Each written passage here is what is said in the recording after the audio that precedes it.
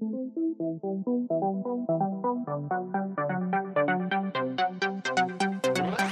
everybody, and welcome to the HTML All Things Podcast, episode number 58, Tips to Avoid Developer Burnout.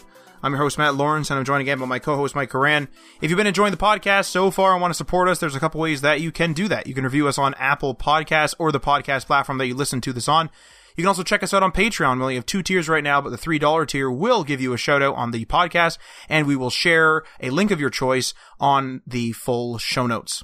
And probably the most important one is you can just share this. Get this out there somehow, whether you share one of our social media posts or tell your friends that may or may not be interested in web development that we are here and we're ready to be listened to. And with that being said, if they want to go further than that, you can also come and hang out with us in our Discord server.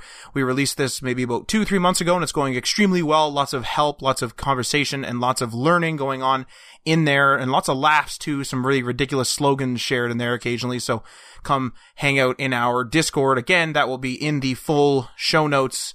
Come check it out. But as we always do, we do our weekly pain points. So Mike, please take it away. All right. Weekly pain points, kind of a doozy this week. So first of all, I'd like to apologize to everyone. I'm going to sound a little sick. My nose is stuffed up. I might cough here and there because I am sick. So just sorry about that for everyone. So hopefully it doesn't annoy you too much.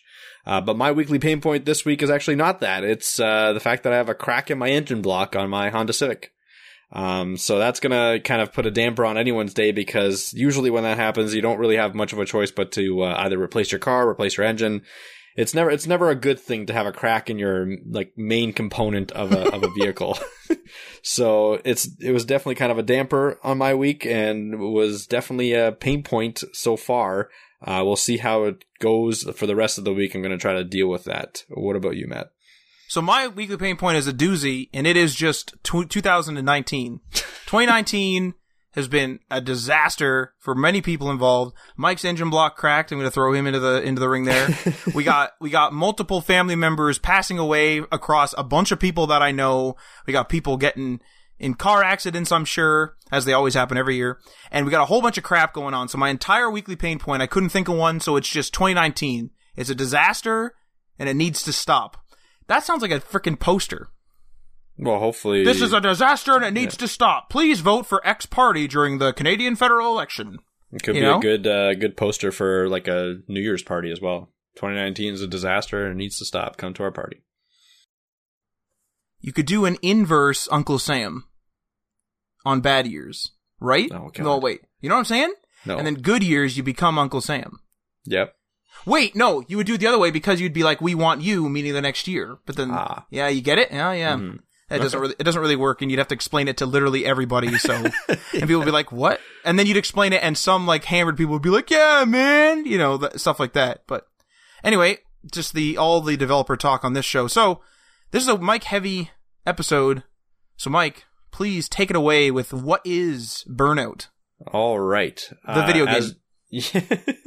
As you have mentioned, this episode is going to be talking about developer burnout. So let's get right into it. What is burnout? So the first thing I'm going to talk about is kind of how to detect you're getting to the state of burnout. And then I'll mention what it actually is, because it is kind of it could be a serious thing.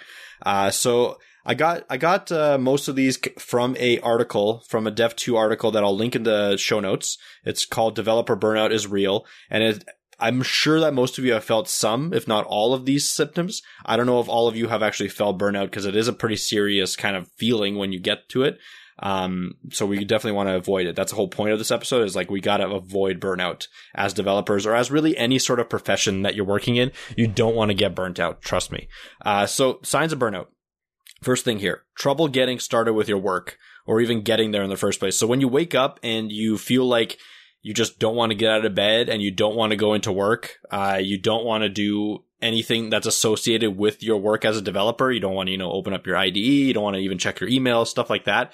That's a very strong sign that you're starting to feel developer burnout. And that's something that you should definitely feel and start, changing. And I'll talk about ways to avoid developer burnout as we go on. So the next thing here is feeling constantly irritable or impatient with clients, teachers, with everyone. So when you're kind of talking in a one-to-one communication or an email to your superiors, to your clients, whatever, and you feel like you're just hate talking to them at all times and you want to avoid it and you want to tell them off sometimes, another really good sign that you're approaching burnout. Then your achievements bring you no satisfaction. So when you finish something and you feel nothing after you finish it, big problem, obviously. Like you want to have that recognition for your work. You want to have that sense of achievement when you finish something. That's a very important step in any kind of job, but it's like a big step in web development or any sort of development is when you finish something, it should feel awesome because it was such a big project and you're just like, okay, great, it's done. Now let's move on to something else. Next thing here is you're engaged in escapist behavior through drugs, food, alcohol, or entertainment. So essentially, if you're at work and you're thinking about the next thing, like how am I going to, eat myself to death? How am I going to do some crazy drugs or something? Jesus Christ. We're bringing out this like burnout can be a serious thing. Like you can go like how I'm going to go out and just get hammered so I don't remember today, stuff like that. If you have that feeling when you're at work on a consistent basis, you have a problem. And I mean, burnout is one of them, but you also have other problems, which kind of like burnout can be a multitude of different things combined, right? So your work could start burnout. Your home life could help or, worsen your state, as I would say. So just make sure that you're aware that these things are definitely big, like known. You've got to help yourself in some way. Next thing here is your sleep habits or appetite have changed. So that's kind of like an obvious one for any sort of situation. So as soon as you feel like you're out of your routine for sleep, if you're not sleeping enough, usually that's a sign that you have issues with your life. You have issues with either health or your mental state. It's something that you should definitely take care of. Maybe go to a sleep therapist, maybe go to the doctor, get yourself checked out if you can. Do whatever you can in those situations to get out of it. But if it also is another step to being burnt out.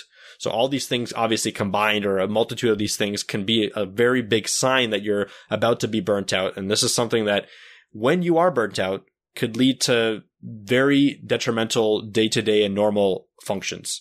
So you would be in a state where you can't do the work that you have to do. You would be in a state that when you do work, it's not up to the level that you're usually doing it, or not being done at all. So you go to work, you open up your IDE and you're typing nothing. Like you're typing just garbage, or you're typing like one function a day or something like that doesn't work or whatever. Like when you get burnt out, it's to the point where you can't work anymore, essentially. Like you're literally just like done. So you don't want to get there. That's a big point. And obviously with all this other stuff, like if you get involved with drugs and alcohol and get addiction habits and sleep deprivation, that could lead to much, much worse things that obviously everyone can kind of understand what it could lead to, but it could even lead to death, obviously, if you get there. So let's try to avoid being burnt out. Now I have a question or I was going to say a proposition, but that's incorrect, but it's more of a thing where it's like, in your opinion, I guess, because we're not doctors, we're not psychologists. In your opinion, how consistent does this behavior need to be? So, for example, some people would experience something just squealed beside me. That's good. Probably one of your assistants. One of my oh Jesus, experiencing extreme burnout in the corner. Get to work, get a job. But anyway, what consistency do you think this would have to be? So some people are just going to have bad days, whatever, but some people would also have a repeatable cycle where it's like they're burnt out at the end of the week. They kind of like live for the weekend and come back. And I'll just offer my thoughts really quick on that. So like, I actually think that because some people would say, well, it's the weekend, you're supposed to get some rest. A little bit of burnout, I'm sure, at the end of the week, a little bit, or just being tired kind of makes more sense. But if you're like burnt out every week, I think you have a problem as well. And I would also say that if it's more than like a week in a row, like if you're like not depressed, but if you're burnt out, you have these symptoms for more than a week, in my opinion, that's also a flag. But if it's like 2 days because there's like a really big project that you really don't want to do, that's not that bad. You know what I'm trying to say? No, for sure. And I completely agree with you. So there's different stages and there's different paths to being burnt out. So stuff that can make you burnt out is like just being ground to death, right? With work. So having so much work that you can't complete it. I think one of the big things that will lead people to be burnt out is never seeing the end of a project or never seeing the end of your work ever being finished. So why does mail have such a high, going crazy rate and going postal rate? Why does stuff like, jobs like that, are on a consistent basis, you never get to see the end of you never get to see a result. So when you're in a project and maybe the deadline just keeps getting pushed back and you get more and more thrown on your plate and you never get to actually finish a project or something like that. And then you have more projects piling on top of that. I think those kind of situations are the ones that can lead to burnout. Whereas, like you said, if you have a couple of days to finish a project and you're feeling burnt out one day and then the next day you're like, okay, I finished it. Everything's fine. That's not a sign of burnout. If that happens on a consistent basis, like all of these things have to be happening on a consistent basis. Like if you have a bad day and you have a bad night's sleep, like one night, I wouldn't be too worried. If you have like 3 or 4 nights a week where you sleep terribly, I would start to get worried. If you're sleeping terribly every night, go get help. Like, period. You know what I mean? Change something in your life. I was about to say I sleep pretty terribly, but I need to change my mattress. Yes. I'm sleeping on about an 18-year-old mattress here, folks. So wake up with in the form of getting a new mattress. But you're not burnt out. Like you're not like you. And we'll talk about the steps to avoid being burnt out in a second. But like I know you're not burnt out. No. Because of the way that we talk to each other. Another sign of burnout, actually, and this is something I didn't mention, is the fact that you don't talk to people. Like when you're feeling burnt out and you're almost burnt out, you're gonna start to kind of recluse yourself. And you're going to go into yourself and you're not going to want to talk to people because you're not going to want to share these kinds of feelings that you're feeling terribly. And you're going to kind of go into yourself. That's another sign where you'd be like, okay, I should probably change something. If you're usually a person that always talks to people or like at least sometimes, reaches out to your family and friends and all of a sudden you're like, I'm not doing it anymore because I just feel terrible all the time because of my work, definitely start to change something. So the other thing is like there's other ways to get burnt out. It's not just about like being hammered at work. Sometimes it's just about having terrible communications with your clients, your superiors and stuff like that. So if you're on a daily basis dreading to go to work because you don't want to talk to anyone, sorry about that. Or coughing instead of talking. That's a clear sign, Mike. You're like, man, I really don't like this oh, I'm sorry, guys. I gotta get out of here. Clear sign that I'm burnt out, but I'm not. I'm okay. Because I definitely see the signs. And the reason that I'm saying this is because like I had a couple of really hectic weeks, but I was able to kind of identify that, okay, this is starting to get really hectic. And I had to get some separation between some things. So as soon as I started feeling like, oh man, I'm getting overwhelmed and I'm starting to feel that burnout maybe happening in the future, I'm like, okay, I detected the signs. So I just told you the signs, make sure that you can detect them. And then I started doing things to prevent it and avoid it. So I'm going to talk about that right now. So how do I avoid being burnt out? So first thing, like I just mentioned, the big thing, learn to recognize the symptoms. So I told you the symptoms, the signs of burnout. Learn to recognize them. As soon as you start feeling some of those come on a consistent basis, try to change something in your life. Try to change the way you approach work. And again, use some of these tips that I'm going to be talking about right now. So constant stress in the workplace will usually lead to burnout quicker. So when feeling the stress rise, try to take a step back from what you're working on. So this happens to me all the time. I've been recently working on a lot of cross-platform development stuff and trying to interface between two cross-platform technologies.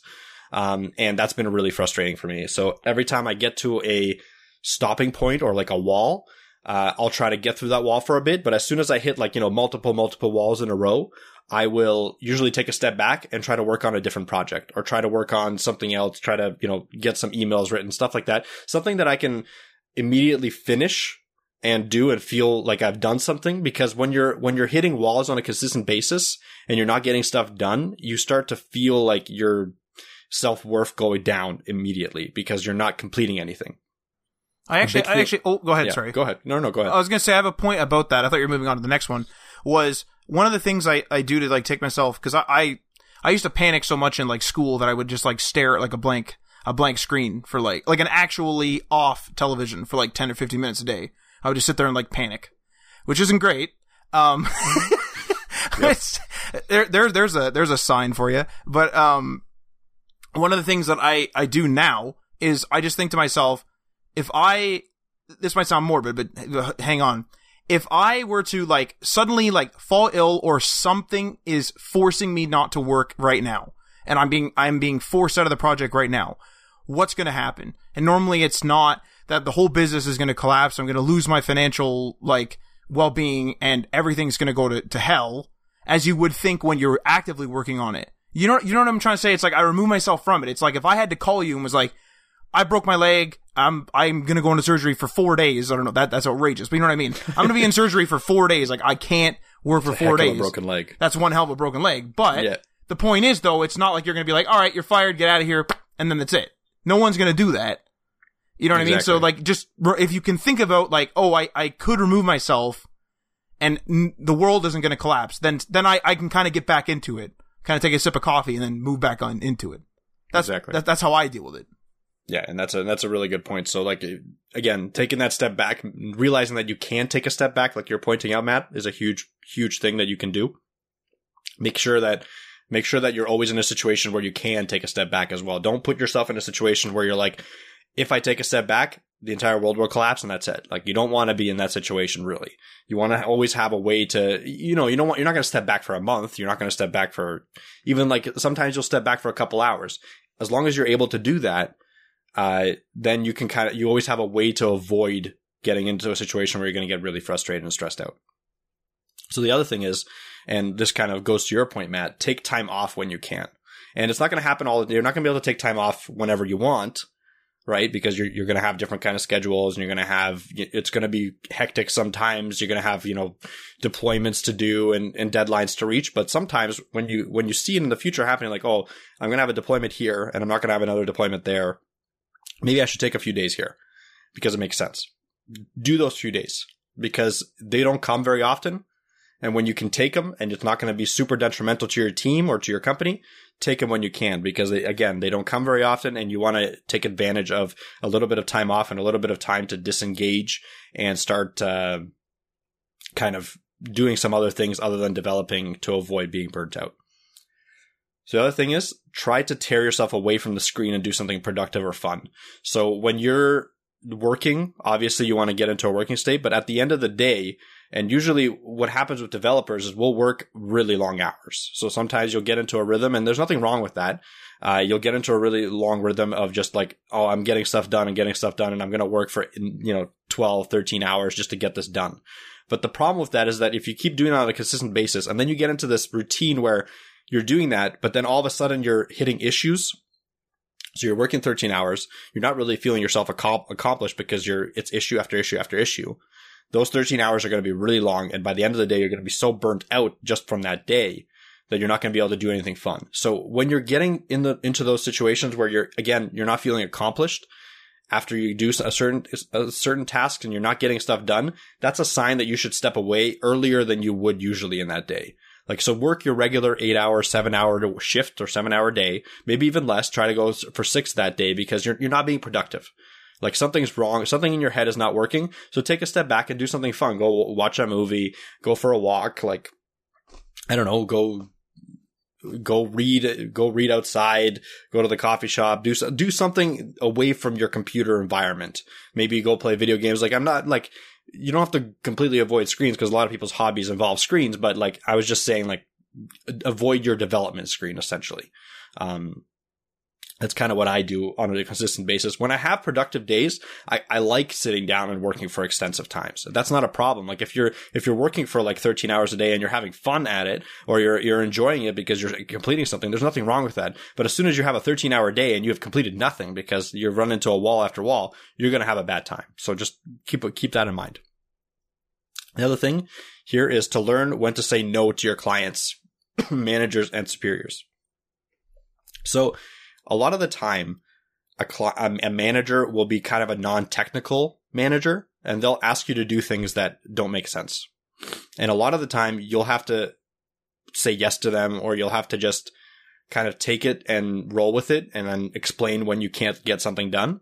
And that can be a very stressful situation. So when a manager comes up to you and is like, I need you to finish this feature tomorrow, when it's going to take you 3 weeks, because they don't know the technical aspect of it, you have to be able to say no to that situation. Otherwise, you're going to put yourself in a burnout situation.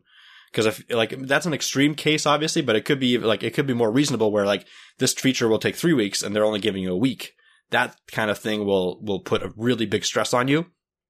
And that happening consistently without you ever saying no will definitely lead to a situation where you can feel yourself burnt out. So make sure you can not just say no, just don't be like, no, I'm not doing this, and that's it. No, you have to say, no, I'm going to, like, the reason why I can't do this in a week is because A, B, and C, and like, I've done this before. This is how long it usually takes. I do this very effectively. So this, like, it takes less time than like someone that never done it before. Whatever the situation is, you have to explain it. Maybe you haven't done it, and that's why it's going to take long. Doesn't matter.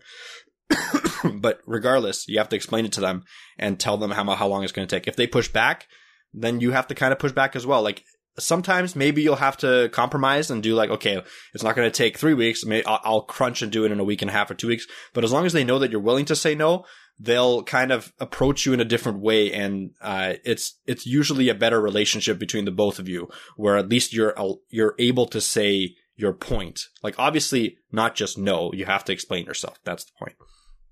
And this goes the same thing with any client. You can explain to them the same way that you can a manager.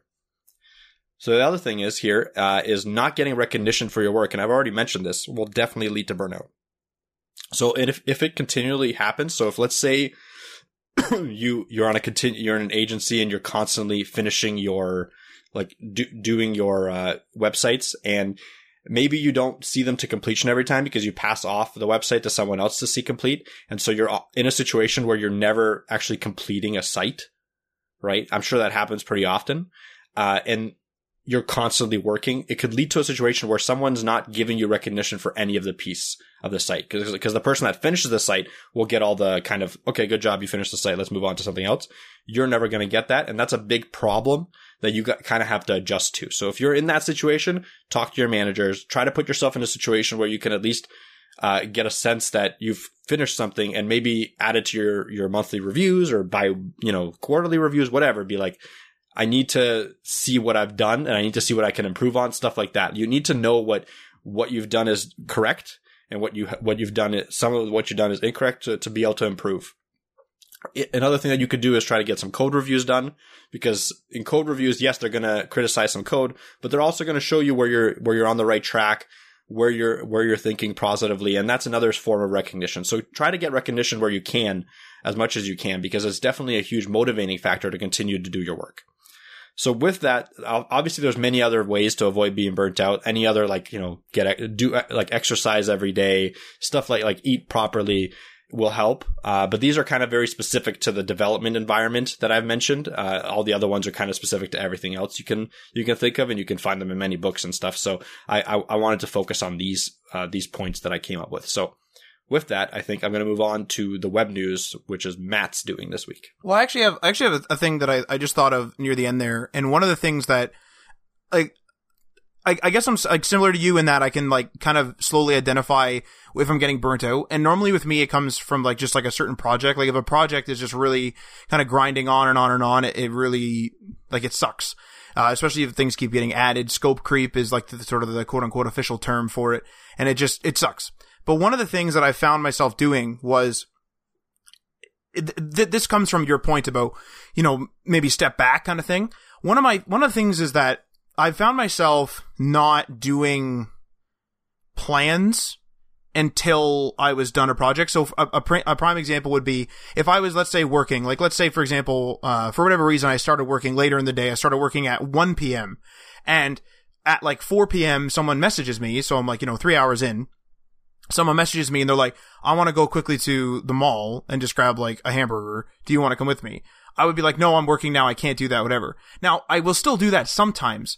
But what I find myself doing now is I will more often than not say, yeah, sure, I'll go with that person, because, well, what that does for me is I find that I work really good at night when I have like the deadline of sleep. Like when I find myself getting tired for whatever reason, I find myself like really like ripping through things. And so what will end up happening is I'm not being lazy. Like I work my 3 hours. I'll maybe leave for an hour to go have that, go have a burger with a friend. And then I'll come back and just like rip through like another 6-7 hours. But it doesn't feel like another 6-7 hours. It was just like, I kind of built up all this stuff. Now I know what I need to do today. Go out, chill for a bit and then come back. I don't do this every time. I don't do this every day, certainly. But what I was finding was I was actually starting to resent my work because I was like canceling plans with friends and stuff. Like I was like, man, like this is stupid. Like I'm literally just sitting here trying to figure out this database value or like whatever, some rudimentary thing where normally it's like a wall I've hit. And I'm like, I'm literally just sitting here trying to figure this out. And like people are out there having fun.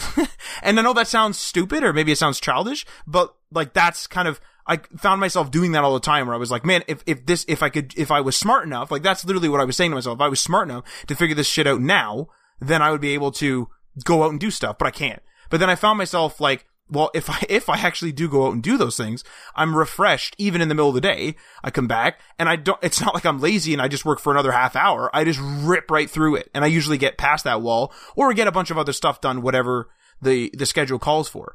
So not everyone has that luxury, of course, especially if you work for an agency or fixed hours, that type of thing.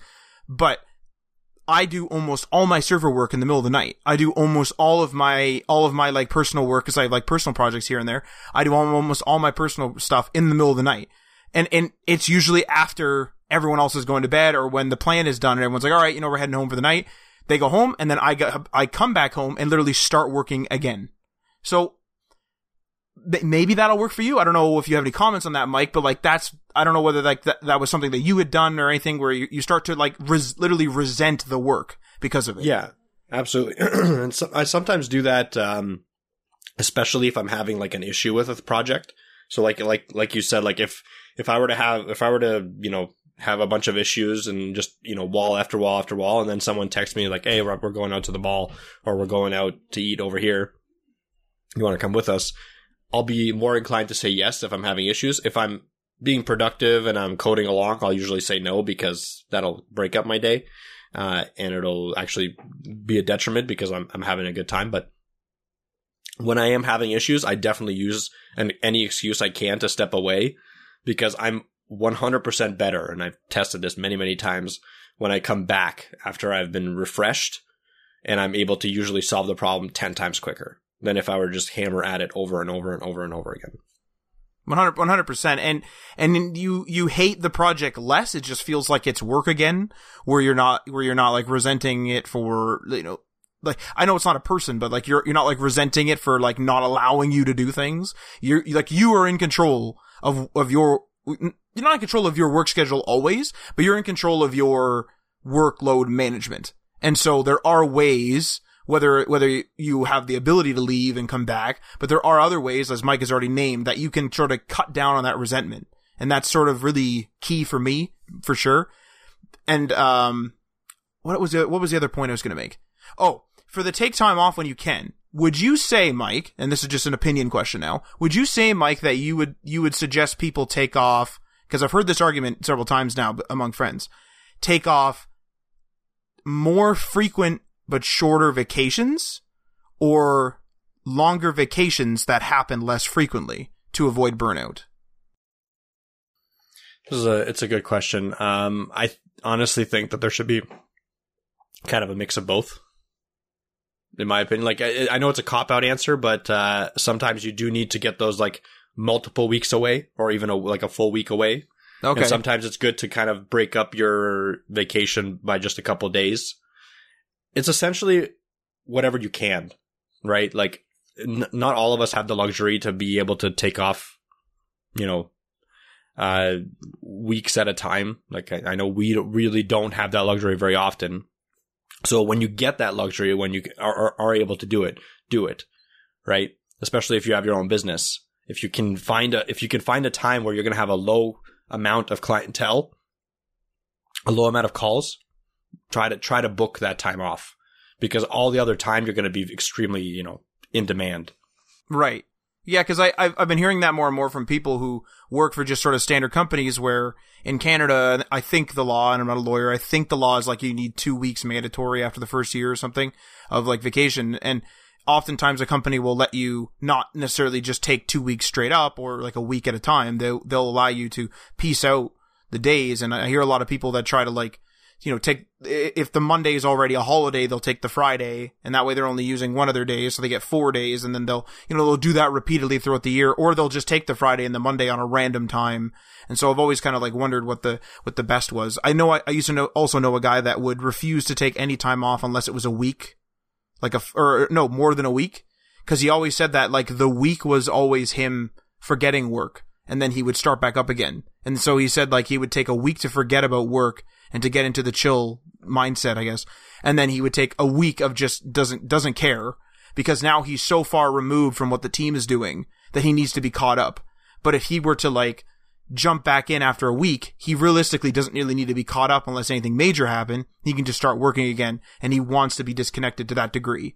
So I just thought it was an interesting point that, like, some people, like, everybody has, like, a different way to deal with their burnout, and, like, taking holidays in certain configurations, I guess, is a very specific one per person. But yeah, I think one comment I want to make on that is, like, if I were to take a multiple week holiday, let's say, I wouldn't be able to just completely disconnect. A couple days, I could disconnect probably without too much of a ramification, right? But a week or even 2 weeks, I would have to at least do maintenance. So check my emails, if there's any sort of updates, like, you know, FTP updates that I need to do the FTP updates, stuff like that. Kind of like just maintain all the connections and stuff like that. Just not make sure that you have everything booked off, as in, like, I'm not working on projects at this time, but if something comes up, I am available. So that's a consideration that I always take. So if I were to ever take a week off, I always go, like, if I'm going to go to a resort, I'll go to a resort with a good Wi-Fi connection. You know what I mean? If I'm going somewhere, I'll go to places that have good Wi-Fi, that at least have, like, in short distance away. So I can't go to places like Cuba, for the most part, because they have just terrible, connection for if I were to go for a longer time. That's kind of those are the considerations I take when I take longer vacations. Shorter vacations, I think it's sometimes important to disconnect. I think that is a key thing. But I can't personally disconnect for a very long time. And to be fair, as a result of it being the fact that we're a small business, eventually you would be able to. It'd almost be like the working goal. Like that's not what you would have in mind, but, like, once you get a staffer that can do it, it's like you really can. Like, you can disconnect to the point where, as long as your phone will ring in an absolute emergency, you don't have to pick it up. You know what I'm trying to say? It's like this is sort of like the interim startup phase thing. Because eventually, I'm talking about right now. Yeah, I'm talking about right now. I can't disconnect, but in the future, I definitely want to. Yes, exactly. So it's like, have that as a goal as well. If you're getting burnt out, being like, Jesus, this is never going to end. Well, make that a goal. Maybe you need to hire an assistant, like that guy who squealed over there earlier, or like whoever. Make sure you have that goal where you know what you need to fully unplug. So then work toward that, and that'll be like your thing that you complete. If you know what I'm trying to say. I'm trying to like link it back to your prior terms where you were saying, like, make sure you complete something. So, but anyway, after a very clunky, transition there, web news, stifling innovation via the mainstream. So this is sort of something that's come up several times. If you listen to a lot of the tech YouTubers and that type of thing, just comes up in, piecemeal here and there in the odd video over the last few years. And I'll just kind of list out some of these points, and then I have, like, kind of a big two-parter question here. So, all phones are basically slabs of glass with a big screen and a few cameras at this point. And then with, if you take it into the computer side, all laptops are either just big, heavy workhorses or small, thin and light models. And for the most part, these are all consistent across brands. There's nothing massively different about like any other brand. There's some different looks. There's some different statistics. There's some different pricing. But at the end of the day, if it was a total emergency, you could almost pick up any laptop and just get the job done. So whenever a quote unquote strange product comes out, it pretty much immediately gets squashed, usually by lack of sales, lack of marketing. Maybe the media doesn't cover it. Maybe the media makes fun of it. People make fun of it, whatever. But those strange things usually, kind of spark new ideas, but they come out so at such a low frequency now, or they are buried in, like, let's say, like, AliExpress has, like, millions of products, or I don't know if it's actually millions, but a heck of a lot of products. There's certainly some, like, different form factors for phones, let's say, in there, but no one's going to know what they are. No one's looking up those form factors. They don't care. And so, with that, do you think that the mainstream stifles innovation, or do you think that it actually weeds out bad products that are claiming to be innovative? Well, I tend to believe it's both. like a good example of of stifling innovation is the slab of glass thing, right? Like, I know the mainstream media makes it look like these, like, you know, no bezel phones are great and all that, but they do come with their problems. Like, for instance, the speakers usually suffer because the speakers are getting taken at like less and less space on the front. The fact that the front camera has to be somehow like hidden or something like that usually makes the front camera worse, or they have to, you know, they're impeding the actual glass.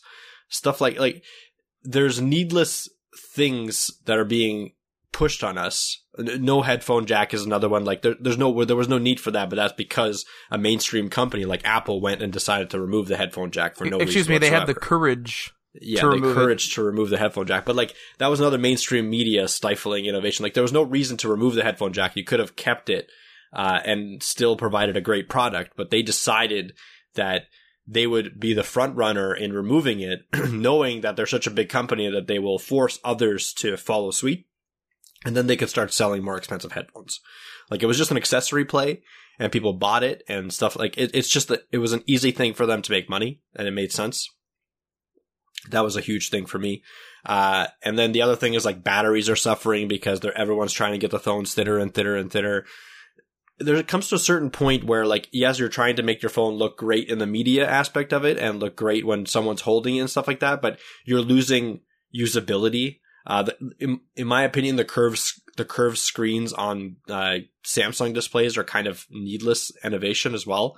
Like there's nothing wrong with a flat screen. Like you're not gaining anything by looking at a curved edge. You're actually losing, you know, the corners of your videos and stuff like that. It doesn't make any sense to me. Like you're just, again, it's one of those things where like if you look at it from a photo, it looks really cool. But when you're looking at it straight up, like it really is not much of a difference between like a flat screen and a curved screen. It's just literally for the looks in the mainstream media. You're literally looking sometimes even at a cross section of glass, which is more translucent than transparent as glass should be. Exactly. Yeah. Like it doesn't make any sense. Like you're sometimes getting text wrapping around those or edges. Like it doesn't. Oh yeah, 100%. The usability of a curved screen makes zero sense, but you still see it, and it keeps happening because it looks cool. It's a status thing. So, so it's weird to me. Like that is stifling innovation because like I'd rather have a phone that has a slightly thicker frame, flat screen, has a headphone jack, has a bigger battery, stuff like that.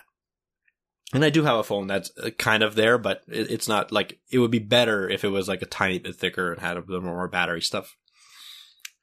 It's that give and take. But the other thing is that, like you said, AliExpress has millions of products. A lot of those products are terrible. Like to be like bluntly honest, like there's, you know, different form factors. Sure. There's like phones that are like not in square shape. Like why do you want a phone that's a triangle? There's no reason for that. I don't know if there's actually a phone that's a triangle, but like I'm sure there is.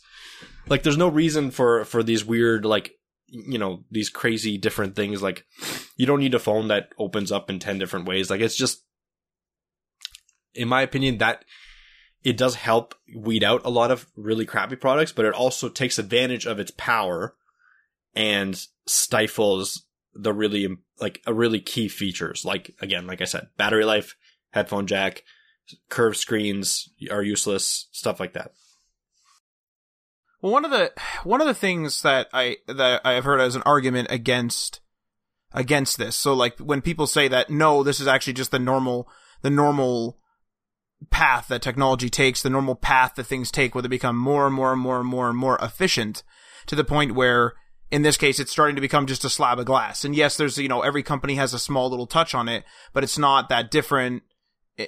It's a slab of glass with a screen on it, essentially. Screen and cameras. But the thing is like, with, how do I describe this? It's like, with the laptop example is actually a really great example, I think, is with the laptops are kind of like, they're not a product that everybody uses anymore. PCs have kind of like gone out, right? And as a result, laptops really aren't, in my opinion, in the mainstream anymore. You don't really hear about laptops. You don't really hear like huge headlines breaking when it's like, this company uses a different cooling system than the other one does.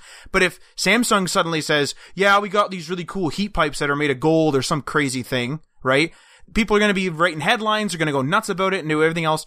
So there seems to be like a bit of shade, if you will, in that that there are laptops that do have different form factors. So there's like that little bit of innovation, but they're mainstream enough to not quite be there, if that makes sense. A really good example also is actually, and to take it completely out of normal quote unquote tech, is appliances.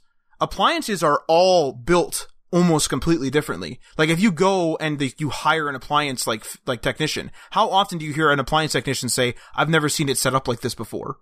Like pretty frequently, heaters, whatever. Yes, like all the base components are there, but there is no mainstream that is sort of shaving it down to be like, this is what a furnace is. A furnace is like, I almost said a slab of glass. A furnace is like a cylinder that's this big, and it has a fan that's this big, and it's this loud, and it goes, and it has an exhaust that's this long. If you do anything else, that's weird, you know? Whereas, if somebody comes out with a phone that has like, I don't know, a bottle opener on the bottom, you're gonna be like, what the hell is that? But that might be super useful for someone that camps all the time. But that person that is camping all the time can't, or well, shouldn't, in my opinion, buy that phone, because that phone is not probably gonna get a bunch of updates. If it breaks, there's probably not going to be a lot of stock. It's not going to be a great experience for them in the long run. They're not going to get great product support, and they're probably not going to get another iteration. And so they are actually being forced into the mainstream. And so that argument where, coming back to the beginning, where people say this is the natural evolution of products where, you know, it's getting slimmed down just to glass. I actually think it's because people are conforming rather than that this is what people want and the products are conforming to the people. I actually think it's the other way around. The only differences with phones is different price points, really. And the different price points come with certain, you know, write-offs and that type of thing, of course. But for the most part, the lesser costs, like you bought a cheaper phone, right? Like a mid-range phone, your Asus, for example. It's kind of, yeah. Is that considered mid-range, or is that considered like big flagship? I'm not really sure. I would say it's a mid-range flagship because it has all the flagship specs, but mid-range price. But do you see what I'm saying? Is like, right, that's actually a great way to say that is actually showing how even the guys who are making compromises to allow for people with, you know, a smaller budget or just don't want to spend the money on a flagship phone, they're still striving for the mainstream. They're not striving for anything different, which is I want to say concerning, but like how useful would a phone with like a crazy gadget like that be sometimes? Like a phone with a bottle opener on it, a phone with something else on, a phone with a detachable battery, like not a detachable battery with like an open back, but like, I don't know, some sort of battery pack that comes out of it or something, like some sort of innovation. So let me address this. There have been like phones with mods, right? Right. I know Motorola has done it for a really long time. They still kind of support it. LG tried to do it, but they've all failed. So I don't think it's anything to do with the fact that companies aren't willing to do this, because some companies did. Yeah. I think it's more the fact that not enough people are willing to spend the money to invest in that ecosystem. So there's just like for a phone with a bottle opener on it, there's just not enough demand for something like that to warrant one device for a lot of people. Like the way that it's determined if a device is successful is how much it sells. And the more it sells, the more successful it is, the more chances that it's going to be updated, et cetera, right? That's why companies like OnePlus and stuff like that work, because they're small companies. They sell enough phones where it's worth it for them to maintain their image to update their phones. That's why those companies work. Whereas if a company came out and just sold a phone with a bottle opener on it, and Jack from the Forest over there is like, that sounds awesome, I'll buy it, he's not going to fund their development. Jack from the Forest. I hope he makes another appearance in the show. Yeah, Jack from the Forest again. So if he comes out and buys it, that's great, but that's one guy, or maybe 10 guys, or maybe 100 guys, but that's not going to fund a phone. So in my opinion, that in those kinds of cases, there's just no way to do it. Like that you can't, the only way to do it is to buy a case with a bottle opener on it, which exists. Right. For mainstream phones. So like, you know what I mean? Like there's ways to circumvent this situation, because there's plenty of really cool innovation going on in accessories for phones, especially if you buy something like an iPhone or a Samsung, something that, you know, people are willing to do accessories for. Because again, you want to do one accessory for the most amount of people as possible. You don't want to make an accessory for my phone, which is an Asus. Like, there's not that many. There's still cases and stuff, but there's not that many compared to an iPhone or a Samsung, because there's not that many of us that bought it. So it's one of those situations where, like, the more demand, the more stuff you're going to get with it. So when you're making a purchase decision, yes, you're kind of locked into that slab of glass. But no, when you buy a slab of glass, you can usually attach stuff to it. I am dying. Yeah, I was going to say you're starting to get, just if you want to cut her short, just let me know. Yeah. But like one of the things though is that you're correct in that, but like I guess what I'm trying to point out is in the early days of phones. So like I got a phone, my first phone was a Samsung Forever. That's what it was called. And people were freaking out about it online. It wasn't like a mainstream thing. It was just like a standard phone that was like, it had 3G, but it's like not really a smartphone. People were freaking out about it because it had a widget bar that kind of looked like an app drawer. Like that was the big thing where it was like, holy crap, we have a phone that's not an iPhone, because the iPhone was new at that point. That kind of looks like it has an app. Like literally that was the thing. It's like you could click and drag the widget from the bar into the main screen and have like a clock wherever you want. It's not just at the top. That was like a big thing. The guy, when I went there to buy it, told me all about it. Like he was freaking out. He's like, the best thing about this phone is the widget bar. It's like, all right. But like at that time, you had a whole bunch of different form factors. You had the flip phones, you had Blackberries, you had iPhones, you had all of these innovations. And it almost seems like whenever the mainstream comes in, they like attach themselves to like whoever gives them the most clicks, and then everyone must conform. Which is a complaint and not. Like, I have a BlackBerry Key 2 here, I have a S8 Plus here, and I'm looking at getting a Note 10 Plus now, and I think it looks cool just because I like the look of the S8 Plus, but I like the look of the S8 Plus because the mainstream kind of told me to, if that makes sense. So, in my opinion, it's a maturity thing. So, the smartphone market wasn't mature at that time. Yes. So, in that case, it was more likely for there to be more innovation and more differences between products because it's maturing. As soon as a product matures, we're like, oh, we know that this works and we know that a lot of people will use it. At that point, the innovation goes away. So one thing I do want to do is I want to bring this back to web development a little bit and think about how does this kind of look in the web development aspect? So which phase are we in? Is web development mature? I don't think so, in my opinion. I think we're at the point where we're at that like Samsung, whatever, Forever or whatever you bought, where like there's just so many differences between so many different frameworks, so many different things where you have choice and stuff is really cool and stuff is developing. That's awesome. I think we're going to get to a point at some point where it's going to be like all the frameworks are exactly the same. Or there's going to be like two big ones, you know what I mean? And that's it. Where you're not going to get a new one every year like we do now, like with Svelte coming out and becoming popular. Like we're not going to get those kinds of things at some point. And we should enjoy the time that we have with this like crazy, almost like Wild West of stuff happening in the web development industry. But I think it is starting to mature with stuff like Netlify and Sanity CMS, like with stuff like that we're seeing with all these automation platforms that make stuff that was more complicated significantly easier for us. The barrier to entry is lower, so you're starting to get more people in here. I think at some point it's going to start getting to the point where cell phones are at right now, where it's extremely mature and you're just going to get a slab of glass or like a framework that looks like this and that's it. Or HTML and JavaScript and that's it. You know what I mean? That's a really interesting take on that, where we had so many different phones, so many different things that it was kind of the Wild West and now it's really conformed. And it is definitely like that, where people are complaining about how rapid it is, like in talking web development now, how rapid it is, how this framework and this framework, and then that one took this one out, and this one got bought up, and that one shut down, and this is how you install packages. No, I'd rather you use this. This is how you compile. No, don't compile, use pure, blah, blah, blah, blah, blah. Like there's a lot of noise in the industry, but you don't. This is actually really reminiscent, if you like just take it with another piece of tech, to just Windows and the PC in general. So with the PC, like it was like people had crazy ports, like the parallel port and like all this other stuff that like slowly the DB9, which is a serial port, just to make it more nerdy, I had to call it DB9 port. But all those ports like got like slowly like kind of chipped away, and like we didn't keep them around just because like, oh, but they could be used for transferring text files or whatever, even though they're slow. You know, we slowly chipped them away to now we have this sort of, you know, sleek kind of stealth, if you will, as the kids would say, stealth sort of laptop or thin and light, and then people who need more power just straight up buy a bigger one of that, essentially. Like I kind of have like a big heavy laptop and a little tiny one as well. Which is in a tablet form, which is like the sleekest, like the sleekest change you could do. You just ripping the keyboard right off. You just have a screen and it's a whole PC.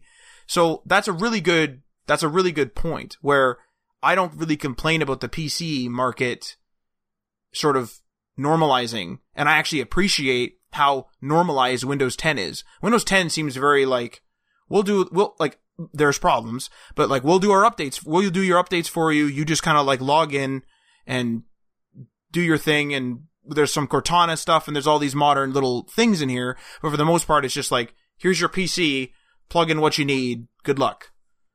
Yeah. And the other thing is that look at the browser wars, right?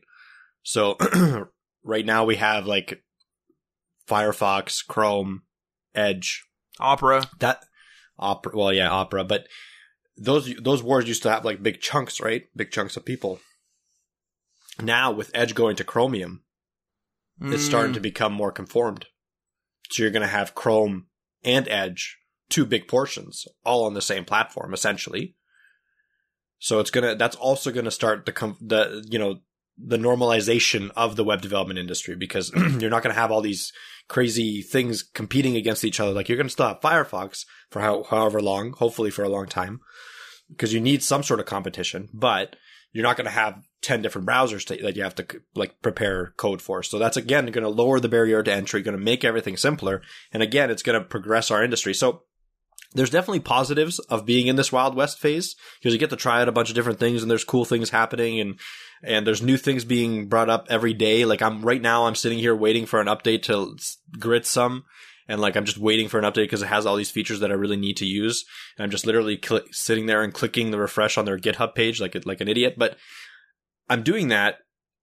And I know that in the future, that's probably not going to be like as important, because again, you're going to get to this maturity where like, instead of an update adding a bunch of cool features, it's going to add like security and a couple of like, maintenance things and maybe some performance issue, like things like, it's going to be very mundane to like a major framework.